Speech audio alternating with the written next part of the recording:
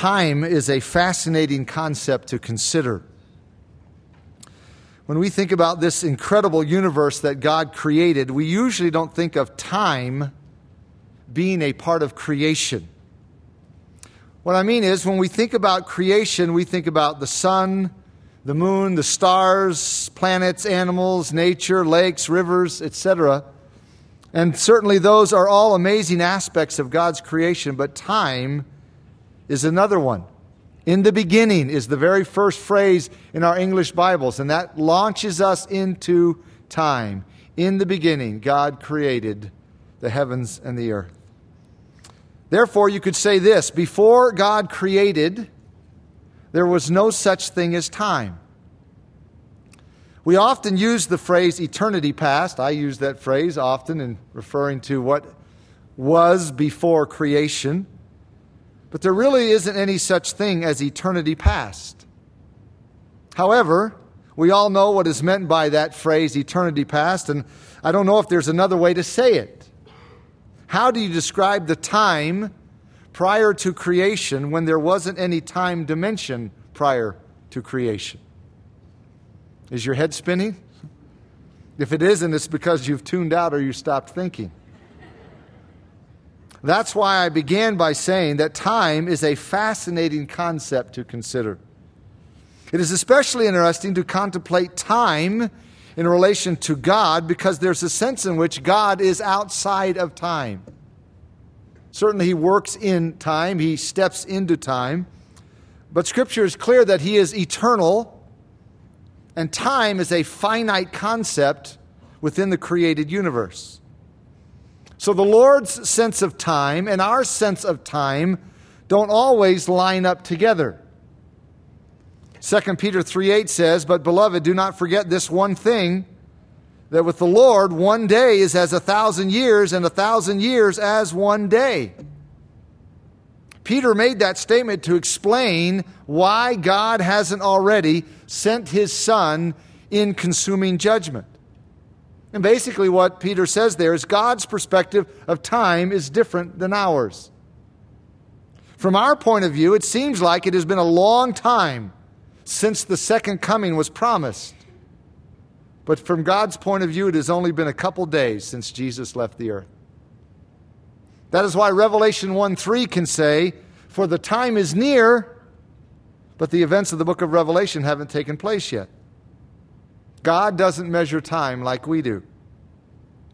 Those who fail to keep that in mind will do some strange things with the book of Revelation, such as trying to force an interpretation that says everything happened in AD 70 or at least in the first century.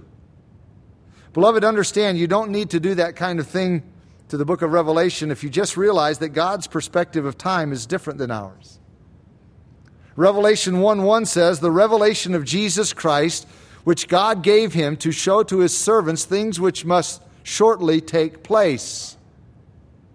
The Greek word translated shortly or quickly in Revelation 1:1, depending on your version, is used 7 times in the book of Revelation. If you compare all the uses of that word, the emphasis seems to be on suddenness. In other words, Revelation 1:1 is saying that when the events of the book of Revelation begin to unfold, it will take place with suddenness. But the fact that they haven't taken place yet doesn't mean that God has spoken inaccurately or He has failed to keep His promise.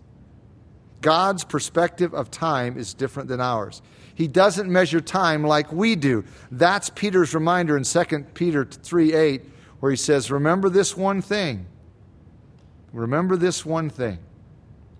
By the way, it would be twisting Peter's words to try to use that verse as some kind of mathematical formula to do time calculations in the Bible. And the reason why I mention that is there are some people who take those words in 2 Peter 3:8 and they misread them by assuming that Peter says 1 day equals 1,000 years and 1,000 years equals a day, but that's not what the verse says. Peter clearly uses the adverb like or as in the verse.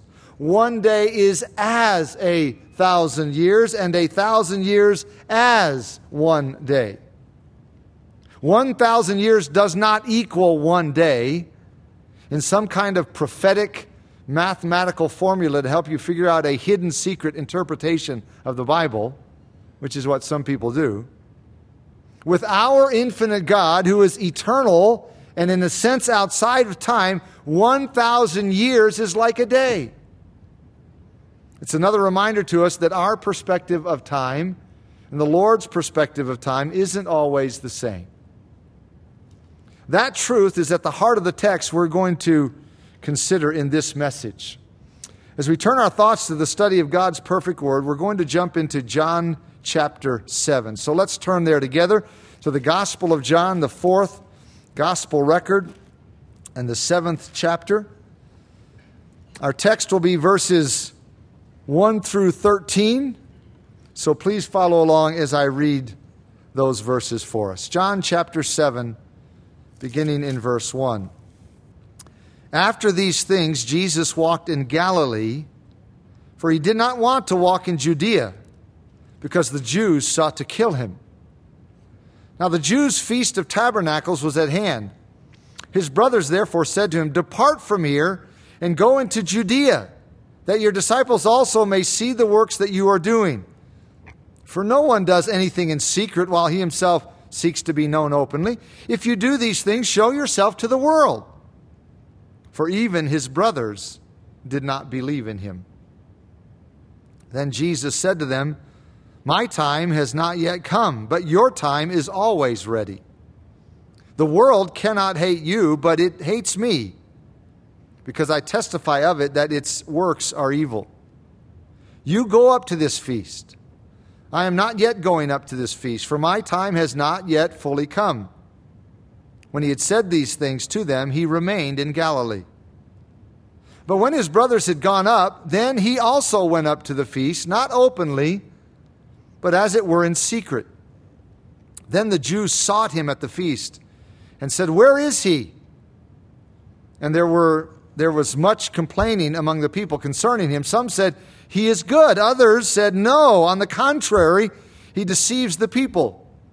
However, no one spoke openly of him for fear of the Jews.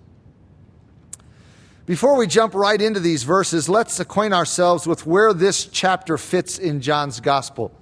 Since we will be in this chapter for a few weeks, we need to sort of step back and see the big picture. Back in chapter 5, Jesus healed a man who had been paralyzed for 38 years. This healing took place on the Sabbath day in Jerusalem during the time of a great feast, and that infuriated the Jewish leaders. In fact, they were so angry with Jesus that they sought how they might kill him. But to make matters worse in their eyes, Jesus justified his action by claiming absolute equality with God. Then in verses 9 through 47 of chapter 5, Jesus calls 5 witnesses to the stand to verify his claim of equality with God. And we looked at all of that in great detail a while back. As you move into chapter 6, the setting changes. Chapter 5 took place down in the southern part of Israel in Judea. That's the southern province of Israel.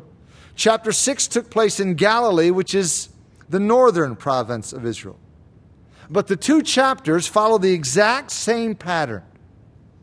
Jesus performs a miracle, and then he launches into a discourse on his deity. In chapter 5, he performed a miracle by healing a man on the Sabbath, and then he launched into a discourse asserting and defending his deity.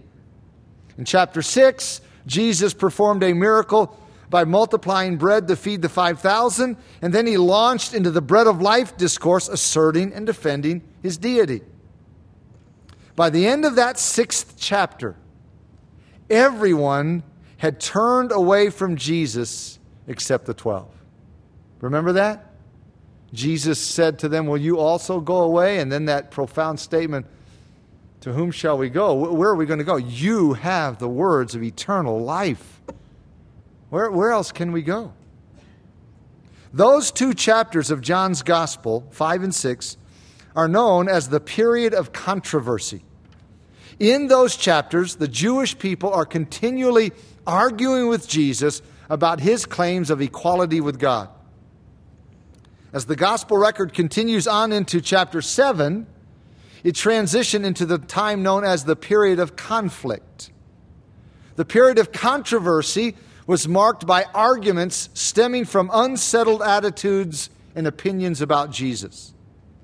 But in this section, the period of conflict, those attitudes and opinions are no longer unsettled. No, not unsettled whatsoever. In this section, the attitudes and opinions are firmly settled upon hatred of Jesus. As you leave chapter 6 and move into chapter 7, you begin to see a new stage, a new phase in the life and ministry of Jesus. John's record moves from the period of controversy into the period of conflict. Now, one other thing by way of introduction here. Keep in mind that there is a 6-month time gap between chapter 6 and chapter 7. The events of chapter 6 took place around the time of the feast of the Passover, and the events of chapter 7 take place around the time of the Feast of the Tabernacles. Passover was in April, and the Feast of Tabernacles was in October. So there is a 6-month time gap in the white spaces there between chapters 6 and 7. If you are very interested in chronology, which is a tough thing in the Gospels, as you probably know if you've ever tried to do chronology, you can jot down in that white space between chapters 6 and 7, 6-month time gap. With all that in mind, notice how John opens this 7th chapter. He says, "After these things, Jesus walked in Galilee, for he did not want to walk in Judea because the Jews sought to kill him." Ever since Jesus had healed the paralyzed man back in chapter 5 on the Sabbath day in Jerusalem, the Jewish leaders looked for an opportunity to kill him. That had taken place over a year ago, but they weren't about to forget it. Neither were they going to forget his constant claims of equality with God. They wanted Jesus dead, and Jesus knew it. That's why verse 1 tells us that he stayed up in the northern province of Galilee. Isn't that interesting? That Jesus avoided them in this situation. Now, he didn't always do that. But it's just a fascinating thing to consider that Jesus, with his power and his ability, we know he could have gotten away. We know he could have stopped them. But he didn't always do things in sort of the way that we might assume, like he's going to somehow do things in a supernatural way. Instead, he just decided, you know what? I won't go down south. I just won't go into their territory. I'll stay up north in Galilee. That's what verse 1 is referring to. By the way, 6 months after the events of this chapter, Jesus will be murdered outside of Jerusalem. I mean, in Jerusalem, but outside the city walls. Outside, that was a specific issue that Jesus was murdered outside the walls.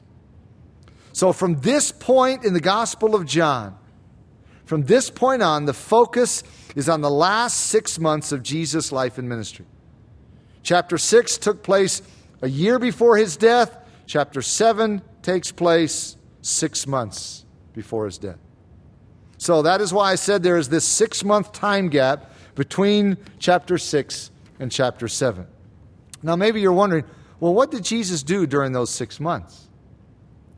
Well, Jesus spent those 6 months primarily, not exclusively, but primarily teaching, instructing, and discipling and preparing his men. The time gap between chapters 6 and 7 could be called the time of withdrawal. Jesus withdrew to Tyre and Sidon. Some of the synoptics tell us about that, an event or two here or there. Jesus withdrew to the north. He withdrew to the east. He withdrew to Bethsaida, to Caesarea Philippi. Jesus withdrew to spend time with his men. He knew the priority of discipling men to reproduce themselves. He knew that this was the best investment of his time, and so does everyone who is really serious about ministry. Paul recognized this priority, and he wanted to communicate this priority to Timothy. Let me show you what I'm talking about. Just turn over to the right a few books in the New Testament to 2 Timothy chapter 2. After Galatians, Ephesians, Philippians, Colossians, 1st and 2nd Thessalonians, then 1st and 2 Timothy. Look at 2 Timothy chapter 2, verses 1 and 2. You therefore, my son, Paul writes to Timothy, his son in the faith, you therefore, my son, be strong in the grace that is in Christ Jesus. And the things that you have heard from me among many witnesses, commit these to faithful men who will be able to teach others also. As it has been noted many times by many Bible teachers, there are 4 generations, if you will, in verse 2. Paul to Timothy, to faithful men, to others. This was the vision that Paul was passing on to Timothy, reminding Timothy, you always invest your life in others so that they can invest their life in others, and so on.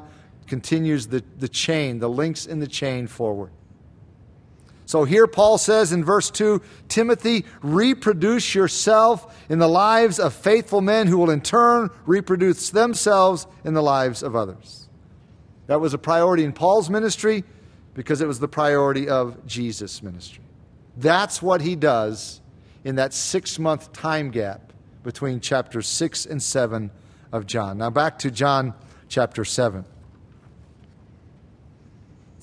So Jesus spent these 6 months up north, way up north. He went not only from Galilee, but as I said, he went to Tyre and Sidon and way up to Caesarea Philippi. He spent this 6-month gap discipling his men. Jesus knew that the issue isn't how broad your ministry is, it's how deep it is. Robert Coleman, in his excellent book, The Master Plan of Evangelism, says this: men were his method. It all started by Jesus calling a few men to follow him. His concern was not with programs to reach the multitudes, but with men whom the multitudes could follow. Men were to be his method of winning the world to God. The initial objective of Jesus' plan was to enlist men who could bear witness to his life and carry on his work after he returned to the Father. Period. This is a concept that many in the church, and I'm just speaking in general here, many in the church have missed altogether.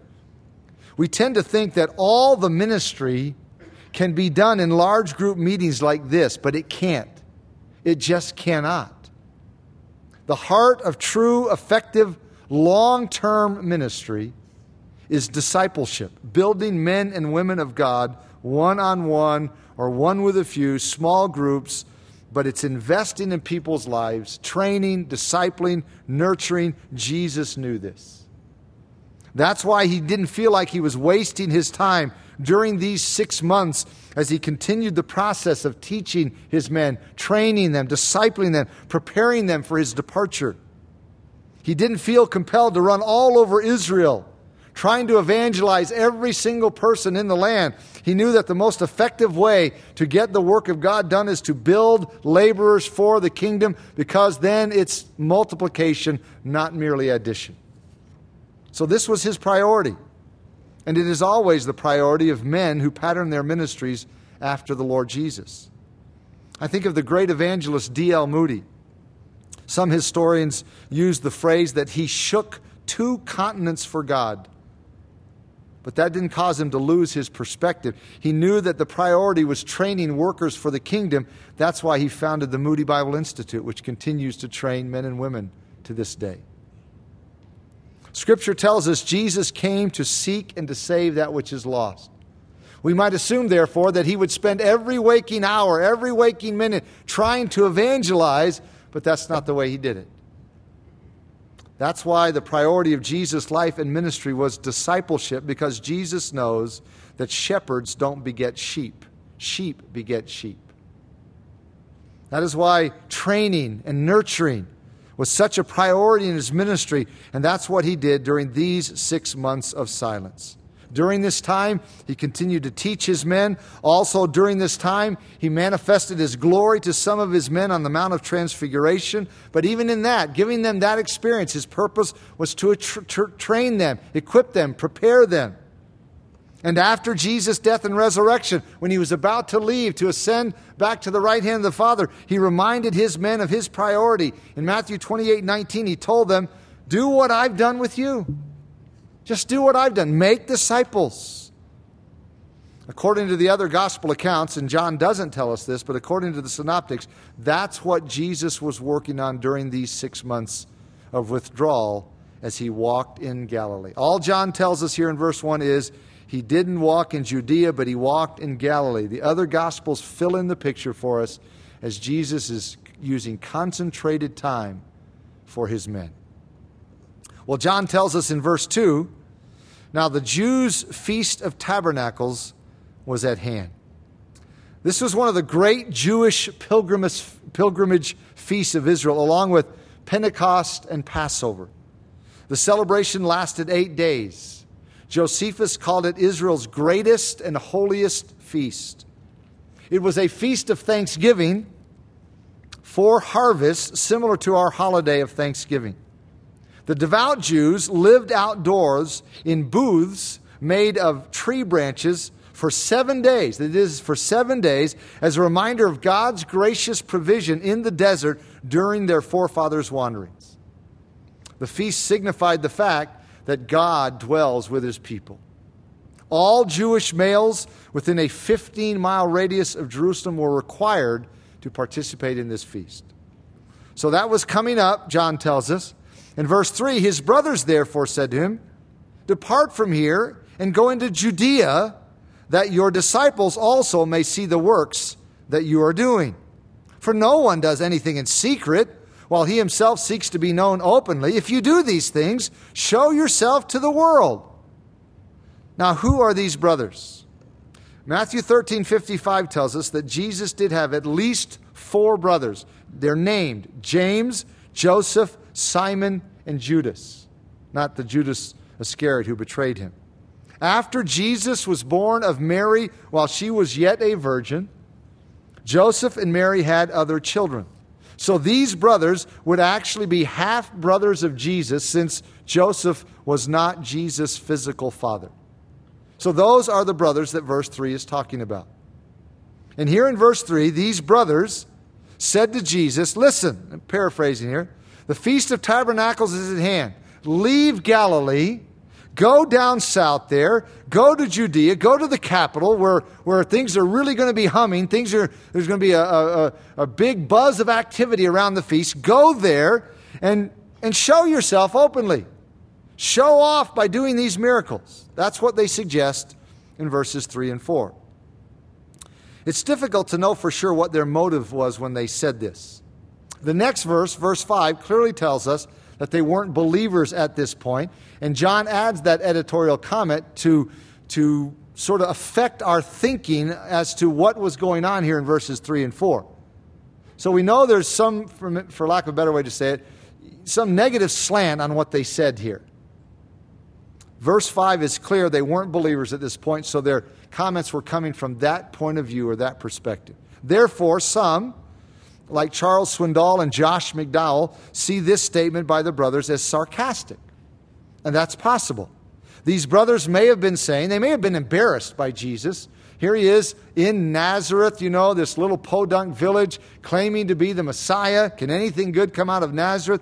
And they may have been saying, Jesus, why don't you just go to Jerusalem to do your thing? Stop embarrassing us here in our own hometown. Stop hanging around Galilee here claiming to be the Messiah. That's one possibility as to what they were saying. Just go there and do your thing. Or they may have been wavering back and forth in their view of their brother Jesus. So they may have been, in a sense, asking for more evidence. In other words, okay, you claim to be the Messiah. Verse 5 says they didn't believe in him yet. You claim to be the Messiah. Why don't you go to this feast? It's perfect setting. Do your miracles. That just may convince us. That's possibly what was going on here. That they were requesting more evidence, if you will. Or they may have just been encouraging Jesus to go to the feast and show off his power so he would be made king, hoping that they would reap some of the benefits as his brothers. In other words, they had an understanding from Hebrew Scripture about the Messianic kingdom. And so they may have been saying, listen, Jesus, you claim to be the Messiah, you claim to be the king, go to Jerusalem, force the issue, force them to make you king. And as your brothers, we get some of the benefits. We get maybe key positions in the kingdom. No one can be certain as to what their motives were, but in light of verse 5, we know their motives for suggesting this weren't pure. They wanted Jesus to go to Jerusalem to do more miracles. They couldn't see how he could make an impact in the nation by spending so much time in obscurity with just a few disciples. And remember, the Galilee region up north was far more rural. So they're thinking, if you're the Messiah, you're going about it the wrong way. You're up here in rural Galilee spending all this time in obscurity with your disciples. That's not the way to be made king. And John adds the footnote in verse 5. He says, for even his brothers did not believe in him. This brings out an important principle we need to understand, and that is the fact that exposure to Jesus doesn't guarantee faith.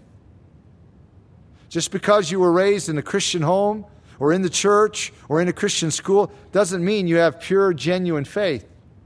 In fact, the opposite is often true. Familiarity breeds contempt in many cases.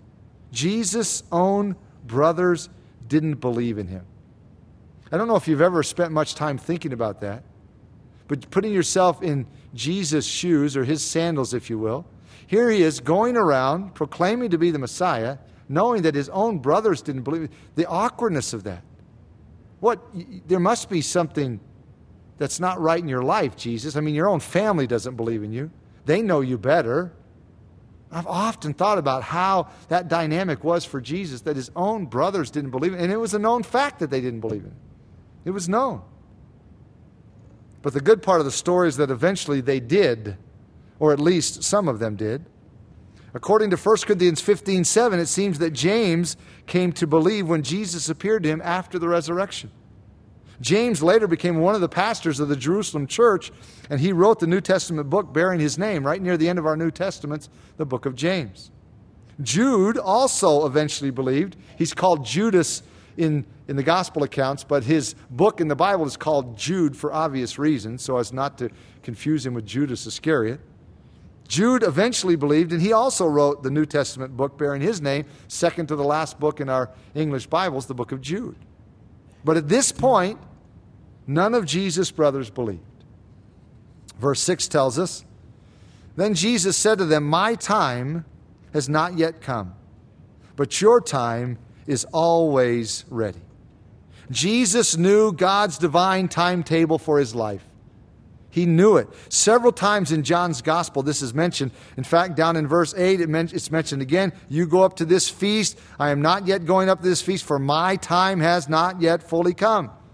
And then if you skip down to verse 30 in this same chapter, we read, therefore they sought to take him, but no one laid a hand on him because his hour had not yet come. And then over in chapter 8, look at chapter 8, verse 20. It says, these words Jesus spoke in the treasury as he taught in the temple, and no one laid hands on him. Why? For his hour had not yet come. It's still about 6 months away from the time Jesus is to be crucified, and God's timetable could not be thwarted. God had established a specific time for Jesus to be crucified, and Jesus knew it. Jesus was going to be killed at Passover as the Passover lamb and not a day before. Look at chapter 12. It comes out again there in chapter 12, verse 23.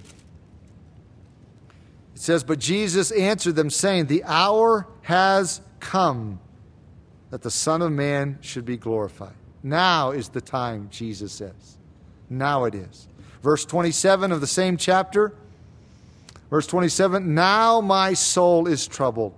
And what shall I say? Father, save me from this hour, but for this purpose I came to this hour.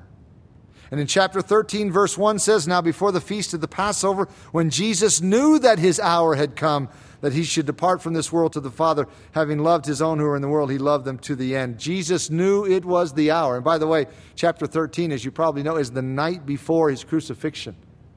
This is the night of his arrest and the beginning of those 6 trials, 3 before the Romans, 3 before the Jews. The hour has come. In chapter 17, in his great high priestly prayer, it says, verse 1, Jesus spoke these words, lifted up his eyes to heaven, and said, Father, the hour has come.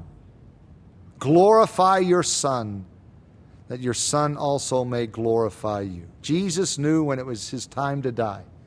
And it wasn't time for him to die in chapter 7. Now let's go back to that chapter.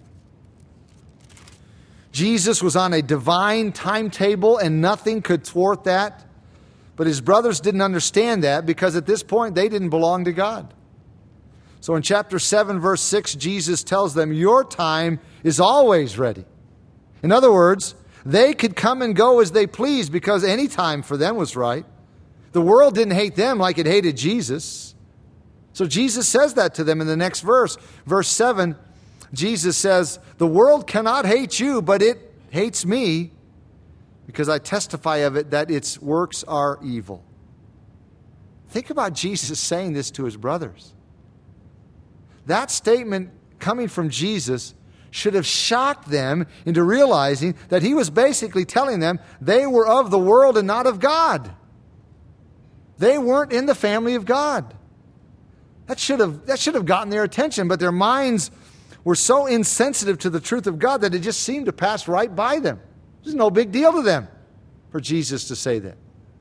Unless it's because they just completely passed him off and dismissed him as being ludicrous or, out of touch with the reality. Jesus says, hey, the world doesn't hate you because you're of the world, but the world hates me. And by the way, it still does. Because Jesus uncovers the evil of the world. Remember the words of John 3, 19 and 20. This is the condemnation, that the light has come into the world, and men love darkness rather than light because their deeds were evil. For everyone practicing evil hates the light. The people of this world practice evil. Jesus is the light. That's why they hate Jesus. Over in chapter 15, Jesus warned his disciples about this. Go back to chapter 15. This is a part of the upper room discourse on the night before the crucifixion, and Jesus is using these final hours to try to prepare his men for his departure and their responsibility to continue on in his absence. And notice what he says in chapter 15, verse 18. He says, if the world hates you, you know that it hated me before it hated you. In other words, he's saying, don't let it catch you by surprise, men. Don't be caught off guard. If the world hates you, just realize it's because they hated me first. You belong to me. You represent me. If you were of the world would love its own. Yet because you are not of the world, but I chose you out of the world, therefore the world hates you. Remember the word that I said to you, a servant is not greater than his master. If they persecuted me, they will also persecute you. If they kept my word, they will keep yours also. But all these things they will do to you for my name's sake, because they do not know him who sent me. If I had not come and spoken to them, they would have no sin. Now, Jesus wasn't saying there that they would be sinless or perfect. Their sin wouldn't be exposed, is the idea, as he goes on to say, but now they have no excuse for their sin. He who hates me hates my Father also. If I had not done among them the works which no one else did, they would have no sin. But now they have seen and also hated both me and my Father. That is strong language. We don't often think of it that way, but Jesus makes it clear that the majority of the people in this world hate him, and they hate the Father. Now, it may not be an aggressive hatred. In other words, they may not go around saying, I hate Jesus. I hate God. But they hate him. And maybe it just comes out in other ways. But they hate him. They do so now, and they hated him back then. And that's what Jesus said to try to prepare his men. And that's what Jesus said to his brothers in John 7. Now back to John chapter 7. So that's why Jesus had to be so careful with his timing. He knew his life was being sought. There was no reason to push the issue. There were times when Jesus specifically, it's clear if you read the Gospels, there were times when Jesus specifically pushed on things. But for his own reasons, not always revealed to us, he felt like at this time there's no reason to push the issue. They want me dead down in Judea, I'll just stay in Galilee. I need to prepare my men, I need to train them further, I need to disciple them. There are works I can do here in Galilee, so Jesus just stayed away. Verse 8 tells us, Jesus said to his brothers, "You go up to this feast. I am not yet going up to this feast, for my time has not yet fully come." When he had said these things to them, he remained in Galilee. So the brothers take off to go to the feast like many devout Jews would have done. And John tells us in verse 10, "But when his brothers had gone up, then he also went up to the feast, not openly, but as it were in secret." So his brothers go off to the feast without him. Think of the irony of this situation. Here was a group of men going to a religious feast to worship God, supposedly, at least in their minds, while rejecting their own Messiah. You say, that's ridiculous. Reject the Messiah and go off to worship God. It is ridiculous. But listen, it's no more ridiculous than what many people do today. Think about it. Every Sunday, in our nation and other places around the world, people go to church Sunday after Sunday, supposedly, presumably, to worship God. They say they're going to worship, yet they reject His rule over their lives. There are many people who go to a church to worship, and they expose themselves to a church in this supposed worship that says, you know what, you really can't even believe what this book says. You can't trust it. You need to demythologize it. You need to take all the myths out. They're going to worship God, and they're rejecting His rule, His authority over their lives. So things are no different today as far as the contradiction. Many Christians go to church every Sunday. There are Christians who go to church every Sunday while holding on to anger, resentment, and bitterness toward others. But they say they're going to worship. Many Christians go to church every Sunday with known sin in their lives that they aren't willing to give up, they're not willing to address, but they're going to worship. It's exactly what we see here. Their brothers say, we don't believe in you, but we're going to Jerusalem to worship. It's a contradiction. But things haven't changed that much since then. Verse 11, then the Jews sought him at the feast and said, where is he?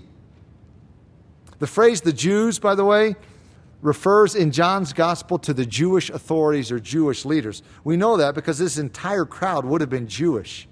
And we know just by the way John uses that term throughout his gospel. When he says the Jews, he's not talking about all the Jewish people in Israel or even all the Jewish people in Judea or Galilee or Jerusalem or whatever. He's referring to the authorities, the leaders who were against Jesus. So these are the Jewish leaders who are looking for Jesus. They're keeping an eye out for him. They want to peg him. They want to find him. Verse 12 says, and there was much complaining among the people concerning him. Some said, he is good. Others said, no. On the contrary, he deceives the people. That accusation was a serious charge. According to Talmudic law, the penalty for deceiving the people of God or the people of Israel was death by stoning. So people didn't know what to do with Jesus. They didn't know what to make of him. Some were saying, hey, he's a good man. Others were saying, no, he deceives the people. But you want to hear something? Both opinions expressed here are wrong. Both were wrong. Jesus certainly wasn't a deceiver, but neither was he just a good man. Napoleon once made the famous remark, I know men, and Jesus Christ is more than a man. Jesus wasn't a deceiver, nor was he just a good man. He was God in human flesh. He was the Messiah. But these religious traditionalists were too blind to see that. John tells us as he closes off this paragraph, however, no one spoke openly of him for fear of the Jews. People talked about him, on the side, quietly. They discussed, what do you think? Who do you think he is? Is he a deceiver, a good person? But boy, they wouldn't talk about it openly for fear of the Jewish leaders, the Jewish authorities, the Jewish rulers. This statement here in verse 13 reminds me of those tragic verses that John pens later over in chapter 12. Turn over there with me as we close this message. Notice what John says in chapter 12.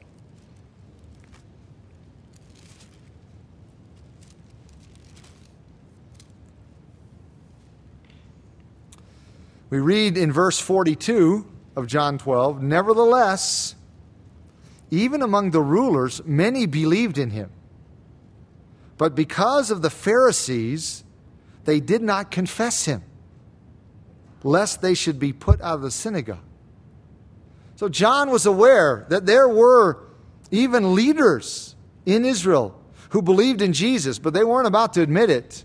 They weren't about to be open regarding it, because they would be unsynagogued. They would be cast out of the synagogue. And then John adds this biting, this tragic, this sad editorial comment. He says, "For they loved the praise of men more than the praise of God." What a tragedy. What a sad statement. It never ceases to amaze me how our perspective, and I'm using the word "our" there, I'm including myself in this. I'm not pointing fingers. It never ceases to amaze me how our perspective can be so distorted that we would be more concerned with what people think of us rather than with what God thinks of us. If you are honest with yourself, if you're intellectually honest, that's something you have to wrestle with. It is so much easier for us, beloved, to be horizontal in our thinking. It's so much easier to be man-centered in our thinking. What do they think of me? What is their opinion? Than it is to think, what does God think of me? That's what really matters. You see, when we are more interested in being popular with people rather than with God, when we are more interested in being well thought of by people than with God, then, as verse 43 says, we love the praise of men more than the praise of God. May God give us hearts that love Him more than we love popularity with people. Let's bow together and pray that together. Father, as we close this message on this thought, thinking of chapter 7, where it says the crowds, the people, would talk about Jesus and discuss Him, but not openly, for fear of the Jews. And then when we read here in chapter 12 that even among the rulers there were those who believed in Him, many. But because of the Pharisees, they would not confess Him. They would not acknowledge it, lest they would be unsynagogued, for they loved the praise of men more than the praise of God. Father, we have no room to cluck our tongues at those first century believers. We have no place, not if we will be honest, if we will be realistic, because there are so many times in life when we love the praise of men more than the praise of God. There are so many times in life when we are consumed with thinking about what others think about us or how others view us, and we give no thought about what you think of us and how you view us at a given time in what we are doing, what we are saying, or whatever the case may be. So instead of looking down our noses at these first century believers, may this be a challenge to our own hearts to call out to you, to cry out to you, to say, God, give us hearts that love you more than we love popularity with people. God, give us hearts that are more concerned that you are pleased with us more than we would think about people being pleased with us. May that be the consuming passion of our lives until Jesus comes, in whose name we pray. Amen.